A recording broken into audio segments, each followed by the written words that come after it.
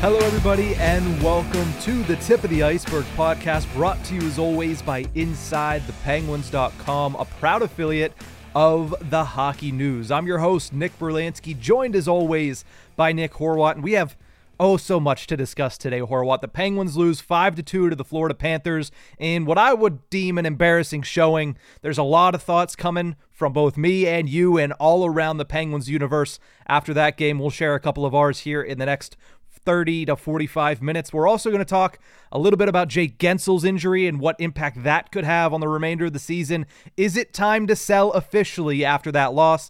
And let's preview Celebrate 68 weekend, because it is here and there is a light at the end of the tunnel that has been this week, and that is Jaromir Jagr and his jersey retirement. We'll talk about that, but I mean, some positive vibes from Mother Nature today. It's a little cold in Northern Virginia, but a beautiful sunny day.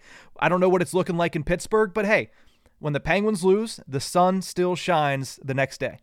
Oh, stop with the positivity bullshit. I'm trying to start positive because I know we're going to dive negative really quickly here. Yes, we are. I'll say this off the jump, so I'll try not to say it again later. The Celebrate 68 Day, the Jagr retirement ceremony, that is going to be probably the next and probably the last day of good vibes around the Pittsburgh Penguins until this summer.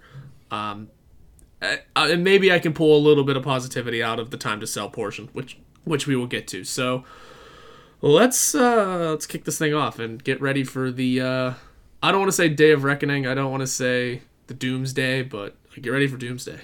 Yeah, as far as, positive days remaining on the Penguins calendar that are not related to the actual play on the ice, Erik Karlsson could hit 1,000 games this year. Evgeny Malkin could reach 500 goals this year. A lot of individual accolades that, it's a nice feather in the cap, but I'm sure anybody in that locker room would say much rather be in the postseason. We'll talk about their chances to get into the postseason in this episode, but the Penguins were hit with a reality check last night, and that's the way I'm looking at it from the Florida Panthers. A 5-2 loss on home ice. Third loss in a row. The Penguins, they got the first 3 power play opportunities of the game. It was a low event first period. They got a couple of chances with the man advantage. They weren't able to take advantage of it. Not only that, they didn't register a shot on goal in the first 2 opportunities. They scored on the third one, but it was called back because of a high stick from Lars Eller, so they go 0 for 3, and immediately following that, literally the player in the box, Evan Rodriguez, goes out on a 2-on-1 break. Matthew Tkachuk puts the puck in the back of the net, and before you know it, it's 4-0 in favor of the Florida Panthers, and you just knew the Penguins were going to come back from down 4 goals at that point. They've scored 2+ goals in only 6 of their 15 games in 2024, and they've only reached the 4-goal mark twice, so you just had that feeling of, okay, this game is already over. You might as well close the book.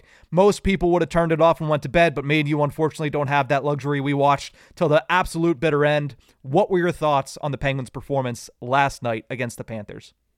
I heard a couple of the players say, and Mike Sullivan said it too, that that was a hard game to analyze. It was a hard game to sort of dig and find the details of. I'll say this, it wasn't that hard. You lost 4-1. 5-2. Felt like 4-1. That's when I really stopped paying attention that much. There really weren't many positives to pull from it. If you're trying to analyze the game and what you did good and bad, there was a lot more bad than good. And it felt like it was over the second that not that the goal was called back, the first one, but the second Florida scored their first one. 30 seconds later, they scored a second. Mm-hmm. So, yeah, it really felt like it was all piling on because things just happened so quickly.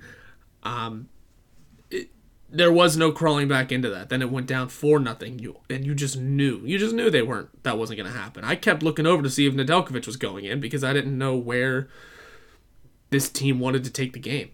And keeping Jarry in pretty much showed that they weren't too worried about it. They weren't too worried about getting the goalie change jump start. I mean, I get they play today, they play the next day, but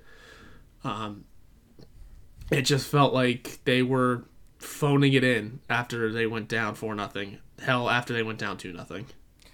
Yeah, the Penguins last night, I mean, it already had bad vibes going into the game. Anytime you go into a game with 11 forwards, 7 defensemen, I personally don't like that combination. I understand that Mike Sullivan might have been handcuffed. They didn't have salary cap space to bring anybody up. I saw a couple people mentioning Sam Poulin. We do have to remind everybody that he is currently injured. I mean, when is this guy going to be healthy whenever there's an opportunity that presents itself? It's so unfortunate for Sam Poulin, but we don't need to get into that. But anytime you go into a game with 11 forwards, 7 defensemen, especially against a team that has one of the deepest forward cores in the National Hockey League, you already knew you were going to be on your back foot going in, not to mention the talent disparity between the two teams to begin with. So the vibes were off. I thought they played well in the first period. I thought they played a style that was going to keep them in the game, the only style that was going to keep them in the game, which was low event hockey. I think the Florida Panthers had 4 shots on goal in the first. The Penguins might have had 5 in the first period. There was not a lot of shots on goal. There was not a lot happening. I mean, the Penguins went the first, 11 minutes of the game without a shot on goal. So they were trying to just, at that point, keep the Florida Panthers from running away with the game. And eventually, when you get power play opportunity after power play opportunity and you don't capitalize, the good teams are going to start to pull away eventually. And that's what happened last night. The Florida Panthers showed that they were the better team. And eventually, they said enough is enough. They kicked it into high gear and the Penguins had no answer for it. Yeah, and it wasn't even like the first meeting between these two teams, or at least the first one in Pittsburgh, was a bit of an ugly affair. Things got a little chippy. There was some a fair amount of bodies being tossed around. This time around, it kind of got there in the first period when it was still close. You know, Malkin and Ekman-Larsson entering the second period with the coincidental roughing minors. But that was it for it. It didn't turn ugly after that because the Panthers didn't need to make it ugly. The Penguins were keeping themselves in the last time around because it was a close game. It ended up going to a shootout, if I'm remembering correctly. Yep. It was, going to stay closer, so the Panthers were able to kind of pull their nonsense, if you will. But because they ran away with it, the crime counter was stuck at 0. Yeah. All right, fine. 1 or 2, because that first period did kind of get weird.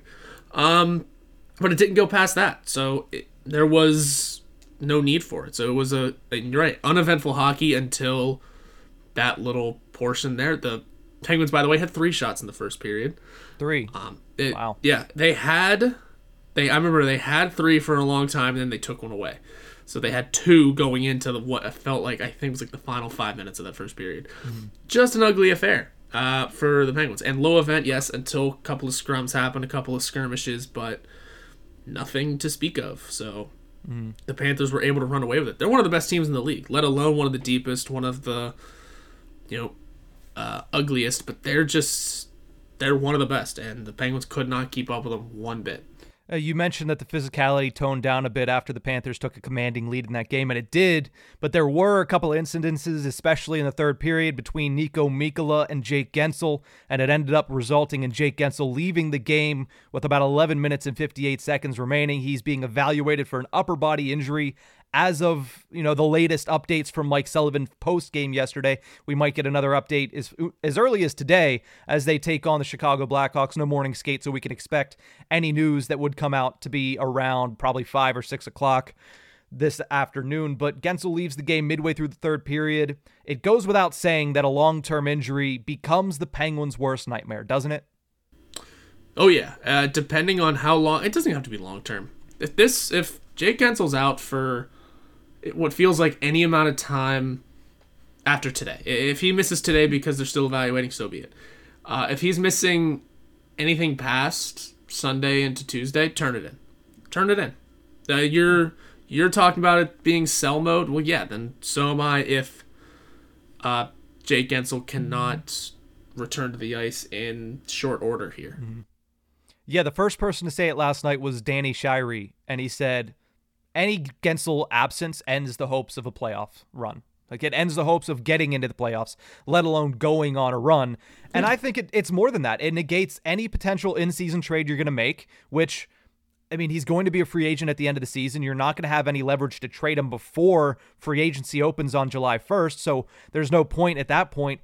It takes away an option, and a big option for the Penguins, because if they decide to sell, and we'll talk about that in the second segment, if they decide, hey, we need to do People are saying a soft rebuild. People have called it a shotgun rebuild. I think I have my idea on what I would like to see them do from this point on, because like I said, last night was a wake-up call for the Penguins. Last night was a wake-up call, I think, for Kyle Dubas, and certainly for me with where this team could go this season and where this team should go in the next couple of weeks leading up to the trade deadline, in my opinion at least, and we'll get to it. But losing the option to trade Jake Gensel in season hurts a lot. It hurts a lot because you can try to trade certain players. Alex Nedeljkovic, the goaltenders, are going to dominate the trade deadline. You might be able to get some decent return for Alex Nedeljkovic. At the end of the day, the biggest piece, the biggest kickstart to any potential closing of the gap between this team and the next team that'll actually make the playoffs would be trading Jake Gensel. That's the quickest way to shorten that gap. You take that off the table, the Penguins are in a very, very precarious position. They're already in a precarious position, but that hurts it tenfold because he's one of the few players that have actually been productive this season. He's the only player that has that type of trade value in the actual market, and it forces you to either sign him or lose him for nothing. That becomes your only options. Yeah, you could try and deal him after the season before free agency opens, but you're not getting a first. You're going to lose that first-round pick. You're not going to get much of a return because it becomes a different can of worms. Yeah. He's the only guy worth a damn trading. Yeah, Alex Nedeljkovic, but at the same time, his name has not been tossed around at all. It's because the Penguins haven't been. I mean, the Penguins, even Jake Gensel's name is low on a lot of these trade boards because people are like, we don't know what Kyle Dubas is going to do. He hasn't alluded to anything. Yeah. I don't know. You're right. It's because the Penguins haven't started their decision making yet. There's the Riley Smith discussion still too. Mm-hmm. But again, outside of Vegas, what team is genuinely going to take him? Who else? You're going to say sell as many players as you can, recoup as many assets as you can, but at the same time, you have to figure this out. This is the conversation we have every year. Around the trade deadline. Who's taking these players? Who is taking... Lars Eller could probably go somewhere, land somewhere, and play perfectly fine. No one's going to take Jeff Carter off of our hands. We're stuck. I said Riley Smith, who genuinely is going to take him outside of Vegas. If you want to start digging into it, someone will probably take Drew O'Connor, but for what? Brian Graves isn't going to go anywhere because that contract's an anchor for now. You don't want to trade Marcus Pettersson. Carlson and Letang are stuck. They don't have a lot of options. They don't have a lot of options. Ricard Raquel I would throw in there as somebody I forgot about Raquel, yeah. His contract is huge, but I think somebody could think, maybe a fresh start here could turn him around. But again, you're not getting very many assets in return. The point of selling this year is to recoup as many assets as humanly possible, and that might not do very much. It's certainly not doing anything for next year or the year after that. Unless you trade Gensel, that's the only person that you might be able to trade and get something back that helps you in the near future. Other than that, you're not getting anything that's helping you in the near future. But trading at this stage is to get the biggest asset of all, cap space. Room to work in the offseason. Now, Kyle Dubas has to follow that up and fill it correctly, but at this point, that's what you do. If you're done with this season, if you think that this team is not going to go on a Stanley Cup run, which I think most people would agree is very much outside of the realm of possibility right now, you're trying to make the board as clean as possible so you can build something worth a damn next year. That's the goal at this point. In my eyes, that's the goal. And it's not the goal of the guys in the locker room. It's not the goal of the guys behind the bench. It's not going to be the goal of the guys probably in the front office. But that's the goal that, in my eyes, is the best course of action at this stage of the game. And we'll talk about it more in the next segment. But you're not going to be able to really do what the Rangers did and become a juggernaut in 2 years based on a quick send a message out to your fans and get lucky in the NHL draft lottery a couple of different times. You're not going to be able to do that. So what you need to do is wipe the slate as clean as you possibly can and fill it with positive assets. And that's the only course of action that seems to be the best towards getting Sidney Crosby one last kick at the can when he's really late in his career and probably not as good as he has been the last couple of years. Mm-hmm. Yeah, and we don't know if we're going to get the same sort of Sidney Crosby next year. We don't, period. Just don't. We don't know if Evgeny Malkin's ever going to turn this around. We don't know what the future holds for Chris Letang still. And just, like I said before we started here, I'm seeing a lot of people on Twitter realizing that Erik Karlsson's actually kind of good. Thank you for finally showing up. It took you long enough. I think we've been preaching over here that he's been perfectly fine. Me and you at least knew he wasn't going to score 100 points again. But yeah, what was the one I saw today that he's like actually in like the top 10 of defensive scoring? Yeah, because he's Erik Karlsson, guys. Always has been. Sure, there have been struggles, but at the end, overall, I'd say he's had a good enough season. Look who he's playing with. I was about to say, look who he's playing with, and look at what the forwards are doing. What do you expect his assist numbers to do when nobody can finish? Right? Power play is nonsense. Let's not even worry about him let's not even worry about these guys scoring on the man advantage. And also, for what it's worth, I keep seeing all of this come back up yet again. I still don't think Mike Sullivan's getting fired, guys. He's not. The contract has not started yet. I get that that's the popular take. I get that seems like a viable option. But the way Kyle Dubas doubled down earlier in the year and the way that I'll keep bringing it up, we can have this conversation next season. The way that contract is not kicked in yet and the way he is in the pocket of Fenway Sports Group, he's not going anywhere until next year. We can have the discussion next year. If this was any other team, that would have been a game last night that causes people to be fired. Oh yeah, absolutely. He would. If this was any other team and that contract didn't exist, he's gone months ago. Look at the Kings. The Kings were the best team in the National Hockey League for the first 30, 35 games of the season. They hit a cold streak where they weren't performing up to task. Todd McClellan's gone. He is gone. Now, again, that's the team that's coming in here on Sunday, so that'll be an interesting, does the fresh coach bump overpass the, hey, we're going to trust our guy? That's going to be a nice little secondary storyline on Sunday. But no, it's, especially with Karlsson, I look at 5-on-5 because last year, even his 100-point season, he had 25 power play points. That was it. That's nothing out of the ordinary for a power play quarterback, even if it's on a bad power play like the San Jose Sharks were. But if nobody can finish, Karlsson's not going to go out there and score every single goal. Yes. Could he be better in certain instances? Yes, but so could everybody else on this team. So I think both me and you look at this and say, yeah, he hasn't meshed exactly the way that you would hope. Yeah, he hasn't met expectations, but if your expectations were 100 points again, then you just came into this looking for fool's gold. We said that the day he was traded to the Penguins. He's not going to score 100 points. He's not going to score 90. If he scores 80, that would be a miraculous season. You're hoping for something in the realm of 70 to 80. 80 would be great. 90 would be ridiculous. And 100 again would have been give this guy a Hall of Fame jacket already. So I don't know. We the Karlsson discussion is obviously going to be intriguing as the season goes on, as the offseason appears, especially if the Penguins decide to shift it down into S and sell mode. His name is going to come up in the fan base. His name's not going to come up by anybody that has any information. That's my bold prediction on that. But, it is interesting. I didn't see that because I put out my opinions on the internet last night, and then I shut my phone off. Yeah. So, there was just a couple of tweets during the game this morning that's, hey, this Karlsson guy is actually kind of good. Really? You think? No, and that aggravated me because, like I said, we've been discussing that he's actually pretty good, just a matter of who he's playing with, and this power play is not doing anything. Yeah. I have so many takes. Plus, another thing I heard yesterday, I forget what I was listening to or where I heard it from, but someone was questioning about if Jake Guentzel sticks around, what do we sign him to? Would the Penguins sign him to more than Crosby? Like, are you willing to pay guys more than Crosby? To whoever said that, the Penguins have been paying guys more than Crosby, at least against the salary cap, since 2005. Yeah. Evgeny Malkin made $9 million. Erik Karlsson right now makes 10. Yeah. So that's not a negotiation. Are you willing to pay more than you're paying Sidney Crosby? You're willing to pay whatever it takes to get a Stanley Cup.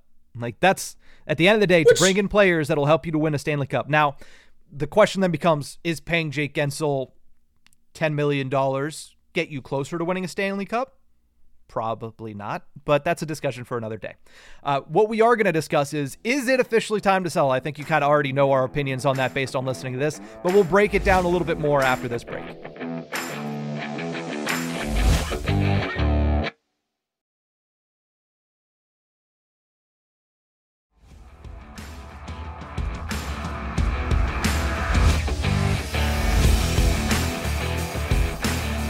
Welcome back to the Tip of the Iceberg podcast, brought to you as always by InsideThePenguins.com. We've already been kind of talking about whether or not it's time for the Penguins to sell. And by sell, both of us are looking at this and saying you sell what you can and you get what you can back, and you just try to build something resembling a playoff team in the offseason. It's not an easy task, and I'll talk in this segment a little bit later about why all of the blame that's going on Kyle Dubas' shoulders, most of it is unwarranted. Some of it is, but most of it is unwarranted. We'll talk about that in a little bit. But the reason I say this, and I think I mentioned it last night on the recap, what is the end goal for this Penguins team? What has it always been with Crosby, with Malkin, with Letang? In the last couple of seasons, one more run at a Stanley Cup. One more Stanley Cup.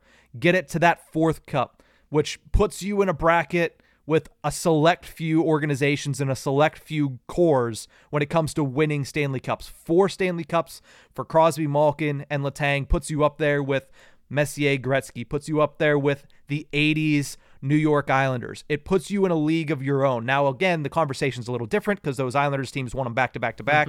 The Oilers teams won them very short order. Penguins spread them out from 2009, 16, 17, and then whenever they would have won their fourth. But the goal is a Stanley Cup. Yeah.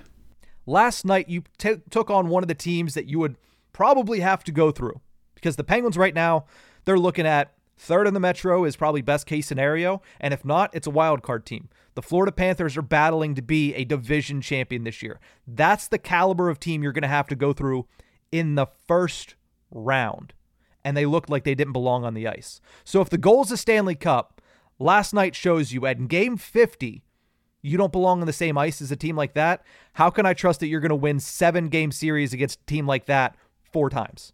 I can't. So it's time to sell. That's where my logic is at this point. Time to let it go. I will give you, and I said there's going to be a bit of positivity that comes from this for me. All right, I'm excited for this. You're set to go into play the worst team in the NHL. I checked the numbers. The Chicago Blackhawks are the worst. By about 10 points, mind you. They are that many points behind. Connor Bedard is not in the lineup. Their only saving grace to their season, if they had any hope whatsoever, is not in the lineup. You can't just win tonight. The Penguins need to absolutely dominate. They need to show and prove once again. We're going to give this one more shot. They need to show and prove why they still are the Pittsburgh Penguins. And then you have a struggling, like you mentioned, a struggling Los Angeles Kings team on Sunday. Where, again, the vibes are going to be high. The vibes are going to be good for, whatever reason. It might not be for the hockey itself, but because there's a nice fancy new banner going up to the rafters. There's going to be stars. There's going to be fun. There's going to be memories. There's going to be laughs, tears, all of the stuff. There's going to be good vibes around the team. And the Kings are struggling. You don't need to dominate that game necessarily, but you do need to win that game. You win these next 2. All right, fine. This conversation is now back again of maybe things can get going. But you have to, A, dominate the worst team in the league. You got to prove that you can still kick it around. You can't just beat them. You can't. You can't just win.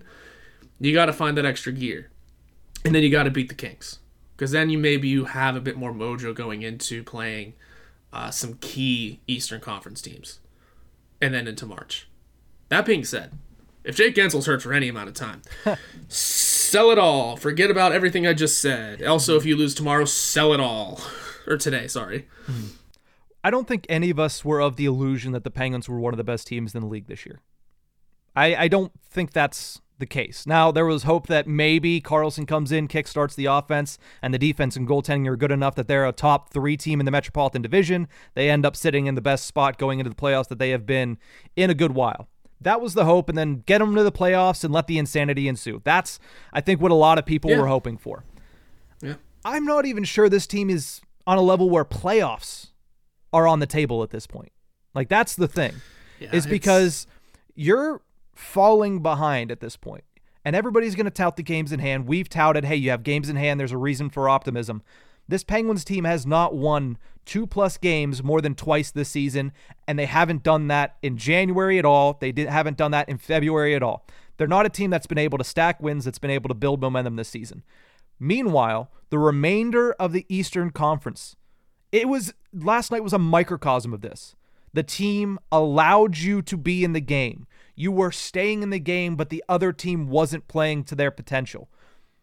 The Eastern Conference has not played to their potential this season. They haven't through 50 games, but some of them are starting to figure it out. And if the Penguins are going to keep going at the pace that they're going and other teams figure it out, they're going to miss the playoffs by a mile. It's not going to be last season. It's not going to be you missed it by 1 point because you self-destructed in the last week of the year. It's going to be you're heading into the last week of the year, and most people are thinking about where they're going and what their tee time is going to be. Yep. The Devils are getting healthier. Jack Hughes came back. He looked great against Nashville earlier this week. The Carolina Hurricanes, the trade deadline's coming up. You think they're not going to find a goalie? You think they're not going to get a little bit better in the goaltending category? Waddell's not going to sit on his hands. You think that the Toronto Maple Leafs are just going to sit there and let their season start to go to crap? Well, you think they're not going to try at the very least? They're going to try. Something? No, they're damn well going to try. I don't know if they could succeed, and that's a conversation for a different podcast. But at their best, they've been better than the Penguins have even dreamed to be this year. Of course. So, eventually, the rest of the pack is going to leave you behind. It hasn't happened to this point of the season. This is a very, very weird year in which the Eastern Conference has allowed you to stay relevant. A lot of people have said it's been Tristan Jarry, it's been Sidney Crosby, it's been Jake Gensel, and for their part, they're correct. That's the reason the Penguins are where they're at. But let's not forget that everyone else in the Eastern Conference is also a big reason as to why you're there, because they haven't left you in the dust. The Penguins haven't earned that spot as much as everybody else has allowed them to keep that spot. And I don't want to take anything away from Crosby because he has been nothing short of spectacular for large stretches of this season. I don't want to take anything away from Tristan Jarry because he's having a career year despite having a piss-poor defense in front of him. But the rest of the conference eventually is going to figure it out. And if it's not the entire conference, it damn sure is probably going to be at least 6 to 7 teams, which leaves a very little room to try to sneak into the playoffs. And when you get there, this all leads back to the first point I made. When you get there, is this Penguins team good enough to win 4 best-of-7 series against the top teams in the Eastern Conference? They're just not. You know, I've always said, as long as Sidney Crosby's there, there's never no hope. This is as close as we've gotten to no hope. I'll say I'm not at 0% because Sidney Crosby has done some miraculous things in his career, and it would not surprise me if he galvanized this group one more time.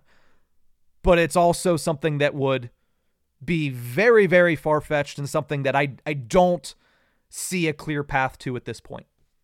You're right. I'm not at 0% either. I just gave my spiel while I'm not. Yeah. But but both of those things need to happen, and probably need to make an addition if you're truly going for it, if you're truly yeah. But we can't add at this point. We still can't. No. The Penguins can still not buy. First of all, what assets do you have to buy with? Second,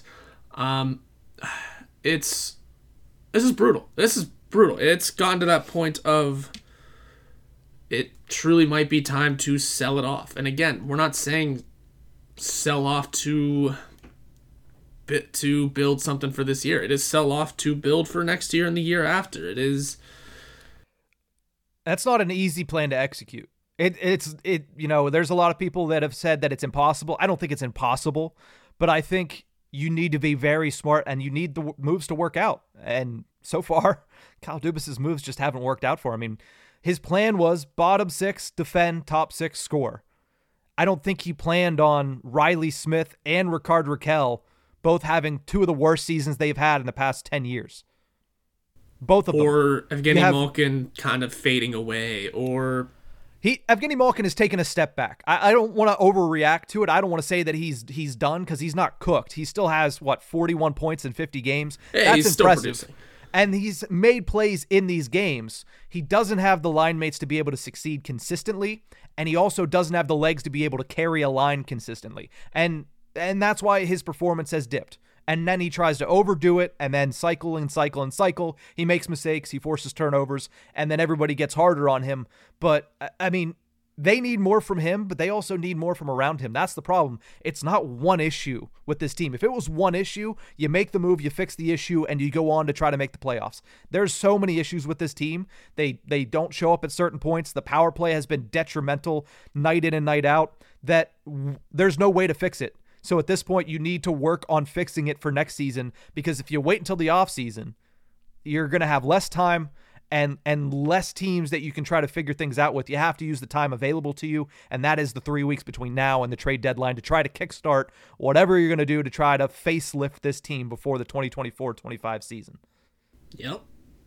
It's turn it in time. It's either the time for, like, I don't know, the time for making the decisions to go for it is over. That's past.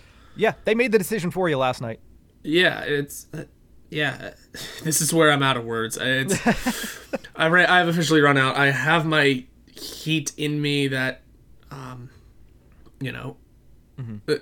explains this team. It's nothing from the jump. It's going to be so poetic whenever a Chicago Blackhawks game decides the... Don't tell me this. Because I already have the belief that they're going to end up losing tonight's game. Like, in the back of my head, like, they should win this. All intents and purposes, all signs point to a Penguins game where they bounce back and they should have a good game. They should get 2 points tonight. But they've lost the last 2 games against these teams in what ended up being, I don't want to say pivotal, because the first game of the season is not pivotal, but it certainly set you on the wrong course to start the year. Yeah, and we know what it was last year. It didn't necessarily decide the playoff fate, but it did. But it drove the nail into the coffin. That could very well happen again here. It's not going to decide the playoff fate, but you lose 2 in a row, once again, mind you, to the worst team in the NHL. That'll do it. That will call it in. It's game. Yeah. It's over, boys, and that's why I keep saying Sunday's gonna be the last net positive day in vibes. Not for play, but in vibes for the season. The summer, we'll see what happens. I mean, I have all the faith in the world that Kyle Dubas can do something with this team, but it won't be this year. It won't be for this season. It won't be for the coming months. It'll just be restock, reload. I get the idea of a soft rebuild. I feel like if anyone can do it, it's Kyle. If anyone can understand... Listen, he managed the Toronto Maple Leafs for a long time. What are they a team known for? High speed and scoring. I think Kyle Dubas has a pretty good idea of who is good at high speed and scoring. I don't know why I don't know if that was... I don't know what his game plan was necessarily going into this year. He got Erik Karlsson as a genuine good piece that's going to be helpful, especially years down the line as he really gets used to the team and really finds a partner eventually and can grow into something. We'll see what he adds this offseason. We'll see what he does in the next, goodness gracious, 48 to 72 hours. If he does anything, and then the day of reckoning is coming for this team. The day of decision for Kyle Dubas is coming, and what you said right there, you trust Kyle Dubas going into this process. A lot of people are going to take that. They're going to respond to it in the comment section, because our comment section is live and sometimes a little toxic, but I love you guys anyway. But they're going to take that and say, how can you trust Kyle Dubas? I don't trust Kyle Dubas at all. Here's where I am on Kyle Dubas, and here's a little analogy for you, Horwat. Say a loved one passes, and you're tasked with, hey, go clean out their house. Oh, it's happened to me. It happened to me last year. And man, I loved them. They were a pack rat. They were a hoarder. This is going to be an absolute mess. You show up, and it is exactly what you expected. It was a mess, but you signed up, you said you'd help, and then say that somebody comes to you and says, okay, you have 5 hours to fix this. I'll be back. Make sure it's sparkly clean. Make sure it's one of the best houses on the block. That's essentially what Kyle Dubas was tasked with. He walked into an absolute crap show when he took the job on June 1st. He knew he was doing it, and he was told, Sidney Crosby's 36 years old. Evgeny Malkin's 37. Chris Letang's 37. This is also one of the oldest teams in the National Hockey League outside of those three as well. Make them a Stanley Cup contender in the next 3 years.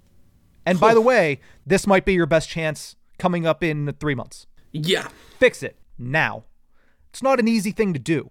And yes, When that happens, say, back to the analogy, you're in that house, you're going to try some drastic things if you only have 5 hours to fix it. You're going to say, all right, throw everything out in the yard. We're going to put some gasoline on it, burn it, try to get rid of that stuff. You're going to do a lot of drastic things that some may hurt, some may help. Enter Erik Karlsson. Enter signing a $27 million contract for Ryan Graves. You're trying to do drastic things to get this team further ahead than most people could make it in one offseason. I think for what he walked into, he's had some positives, he's had some negatives. But I think if you're burying this guy and saying you don't trust him to lead a rebuild, you don't trust him to fix it, what has been the impetus of everything we have said about why they need to turn the point right now where it's sell and start cleaning the whiteboard? Time. He didn't have time. He tried his best. He failed. And yes, he has a hand in where the Penguins are at right now. Don't get me wrong. He's part of the reason that they're where they're at right now. But let's not forget that he walked into an absolute crapshoot where the culture was down. The team had missed the playoffs. The team was not good. The bottom six was not good. And he was told, hey, you need to fix it. And ideally, they're a Stanley Cup contender next year. Because you're running out of time. The clock is ticking. And I think that, while yes, you put some of it on him. Like if you walked back in 5 hours into that house and there was nothing done, you'd be very upset at that person. But if you walk back into that house 5 hours later and he made progress, but it's still a mess, you can't really hold that against him. And that's where I'm at with Kyle Dubas. You can't. I don't know if this little analogy is going to make sense, but you know how everyone loves to remind Steelers fans that Mike Tomlin, quote unquote, won with Bill Cowher's players? Yep. This is, you don't want to necessarily say that. He's losing with Ron Hextall's players? He tried to get rid of as many of them as possible. Exactly. He tried to flip as many of Ron Hextall's players as possible. And he did a good job of it. I mean, shipping out Jan Ruda and Mikael Granlund, top trade prospect, in one fell swoop for a pretty solid defenseman in Erik Karlsson. Sorry, mind you again, good season. That's a good start. You're right. Like, the progress is being made. You can see that the groundwork is being laid for building his own team, but there was nothing you could do about the Jeff Carter anchor. Maybe we all thought Rickard Rakell was going to have a better season than he has. Yes, obviously. Brought in Riley Smith as another one of those, hey, here's a guy.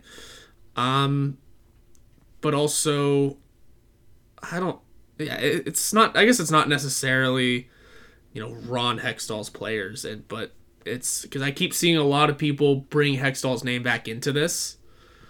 I don't necessarily see that. I think whenever people bring Hextall's name back into it, I think it's because Hextall is the one that through some heavy-handed tactics extended, I should say, Letang and Malkin.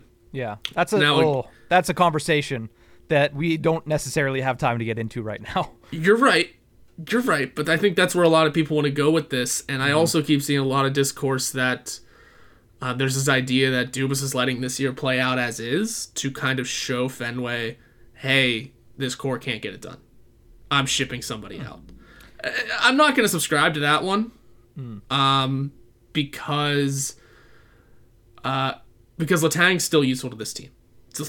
You're not losing Letang. I think when we had that discussion of Doomsday back then, it was, if you're keeping anyone, it's Letang. He's younger, he still has the legs, and you could, not necessarily a dime a dozen, but you could find a second-line center with relative ease with the cap space that would have opened up for Malkin. That was the argument against re-signing Malkin, yeah. Yes.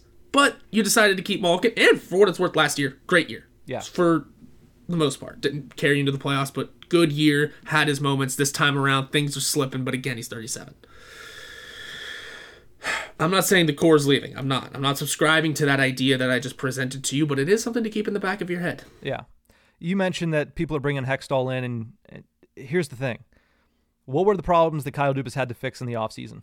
Defense wasn't good enough. Bottom six wasn't good enough. What did Ron Hextall ruin? The defense in the bottom six. Yep. routinely over a 2-year span, he wrecked the defense in the bottom six while ignoring the Penguins' biggest issue at that point, which was goaltending. What did Kyle Dubas fix? He fixed the goaltending. He tried to fix the defense, and he tried to fix the bottom six. Kyle Dubas fixed the goaltending, I don't want to say by sheer luck, but it's by realizing that the market didn't have anyone better, and Tristan Jarry is popping off this year, and it's great. We're doing that is fixing the goaltending, yes. Alex Nedeljkovic and Magnus Hellberg. Of course, yes. Better than anything that has been behind Tristan Jarry over his entire career. Maybe like outside of maybe season. when Matt Murray was back. Yeah, and maybe like and one being season good. of Casey DeSmith, like somewhere in there. But Casey DeSmith proved to you time and time again that he's never healthy for the playoffs. Of course, that's yep. So maybe change that, but I don't know. Ron Hextall, the dude should never have another job in hockey. He absolutely dismantled a team in 2 years. If he did it on purpose, then he definitely shouldn't have it. If he did it on accident, then I don't even know how this guy can be lauded as somebody that has a brain, because he completely dismantled this, and I put that out on Twitter yesterday. But you know what? Let's finish it on a positive note, because it's been 40 minutes of crapping on this team. We'll get back to it for the rest of the season too. We have 32 games left to continue to do this. Celebrate 68 weekend is upon us. We'll talk about what's going to happen on Sunday for one Jaromir Jagr after this break.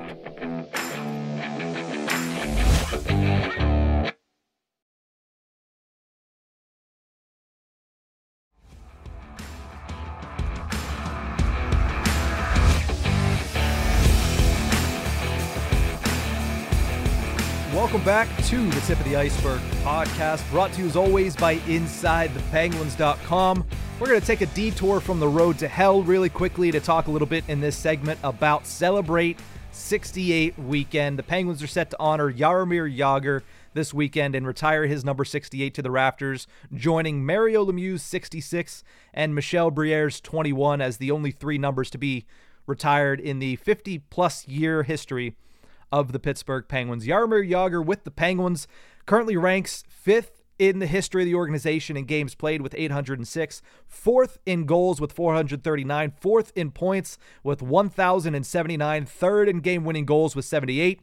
And when he was with the Penguins, he won the Art Ross Trophy 5 times for the leading point scorer in the NHL. He's a 2-time Lester B. Pearson Award winner with the Penguins, and he was the 1998-99 Hart Trophy winner for the league's MVP. Then you look to NHL history. 4th in games played, 4th in goals, 2nd all-time in points, and he leads NHL history in game-winning goals for the time being, with Alex Ovechkin breathing down his neck right now, but has 135 game-winning goals as of right now, still the king of GWGs in the National Hockey League history. He also tacked on another Lester B. Pearson Award and a Masterton Trophy in 2015-16. So certainly his resume precedes him, but I wanted to lay that out there to begin with. Mm-hmm. Sunday's festivities are certainly going to be memorable. There's a lot of things to be negative about surrounding this team right now, but Sunday afternoon at 4:15, which is when the Penguins are encouraging you to be in your seats by, it's going to be nothing but celebration. Yes. For the Penguins, for one of their legends, as he returns home after the story is vastly more than just what he did on the ice, what he did to keep the Penguins in Pittsburgh, what he did after that, and the story between him and Pittsburgh becoming a rivalry, mending those fences. Obviously, there's several stories out in The Athletic by Josh Yohe and Rob Rossi who have done a tremendous job. There's stories out by a lot of the people in the media in Pittsburgh that have done a great job this week. I encourage you to read all of them. They're all great. But Sunday's festivities, they're set to be memorable. Teammates from the 1991-92 Cup team are set to be in attendance. Paul Steigerwald is emceeing the events and the festivities, as we all know from watching Pittsburgh is home. Paul Steigerwald was around early when Jaromir Jagr came over, took him over to Ross Park Mall to get a Canadian tuxedo, which he loved. But doors open at 3 o'clock, on Sunday, and Penguins encouraging you to be in your seats by 4:15. Should be a special evening. It's going to be awesome. It's going to be just an absolute bright moment. Just so much. Like I said, it's going to be fun. There's going to be laughs, tears, all of the things, all of the emotions.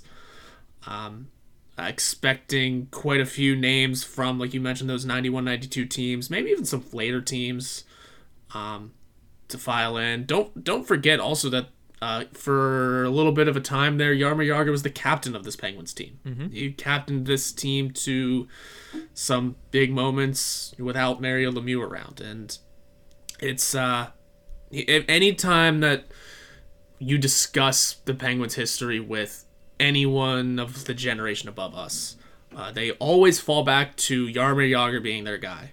Just Jagr. Like, Lemieux was great, yes, and people understand the legend that is Mario Lemieux on and off the ice, in the ownership box, all of that. But there for everyone, it seems, there was something about Jagr as a player and as a person that made them fall in love with the sport, made them fall in love with the guy, and just, this is more than deserving. And you're right, the story stems beyond, even his first. The story stems beyond his tenure in Pittsburgh too. Oh yeah, let's not forget the no choice but to trade him to Washington for pennies. No choice but to see him go and finish. Whenever you said he only had one Hart Trophy, I forgot he finished second whenever he was with the Rangers. I thought he won one there. That's how good he was with New York. And then to, then to head to Russia, and then, hey, maybe the Penguins are getting him back. Maybe the Penguins are getting him back. And then, boom, rivalry starts. Yeah. You got every story imaginable that you would get from family. That's the way the Penguins should look at Jagr. It is, there's the love, there was some time of hatred there has been fences mended, there has been now an appropriate, not finish to the relationship between Jagr and the Penguins, but an appropriate exclamation point. An appropriate, here's the thing you've always deserved, we're happy to have you around whenever.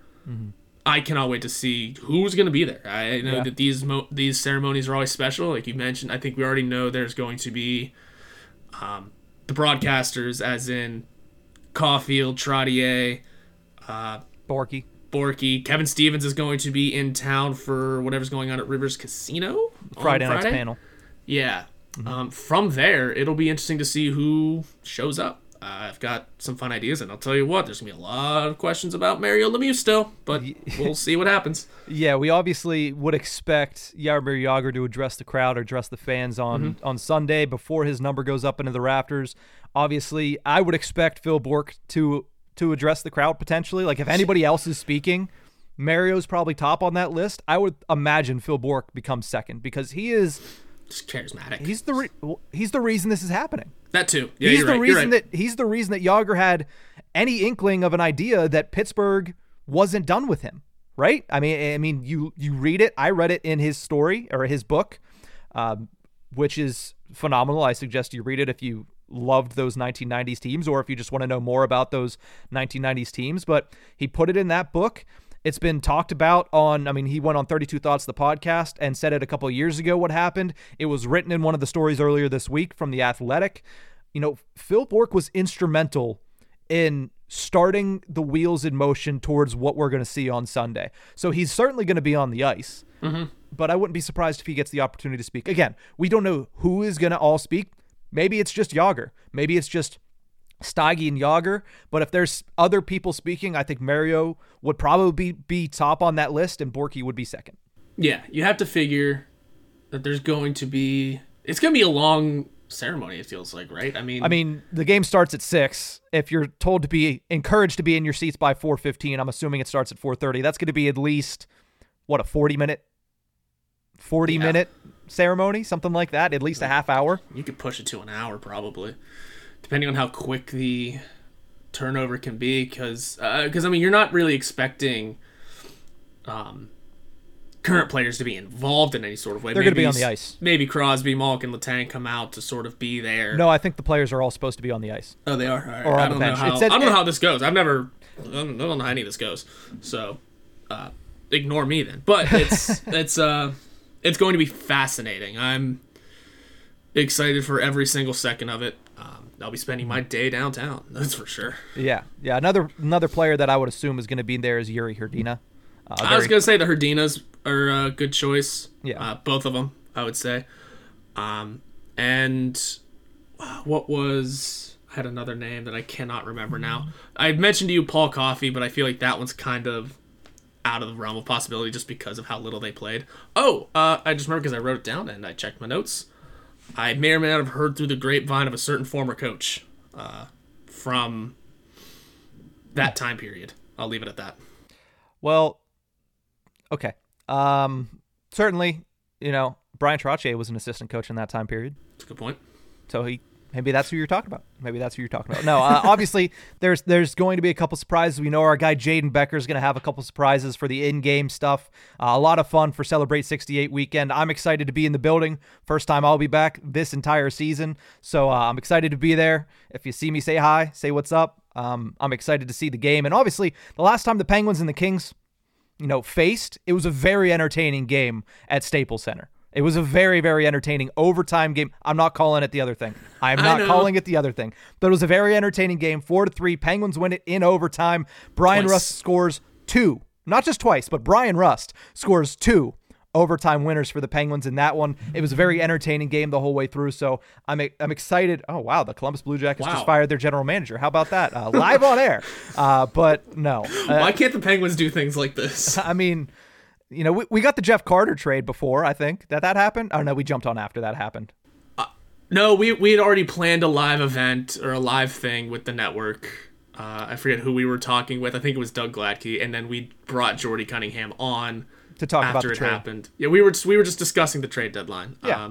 So it happened once. We can't be that upset. But, again, bringing it back. That was a trade between the Pens and the Kings. Pens and the Kings taking on each other later this weekend. It's going to be a fun night. It's going to be a celebratory night. And hopefully, the Penguins at the very least can win that one.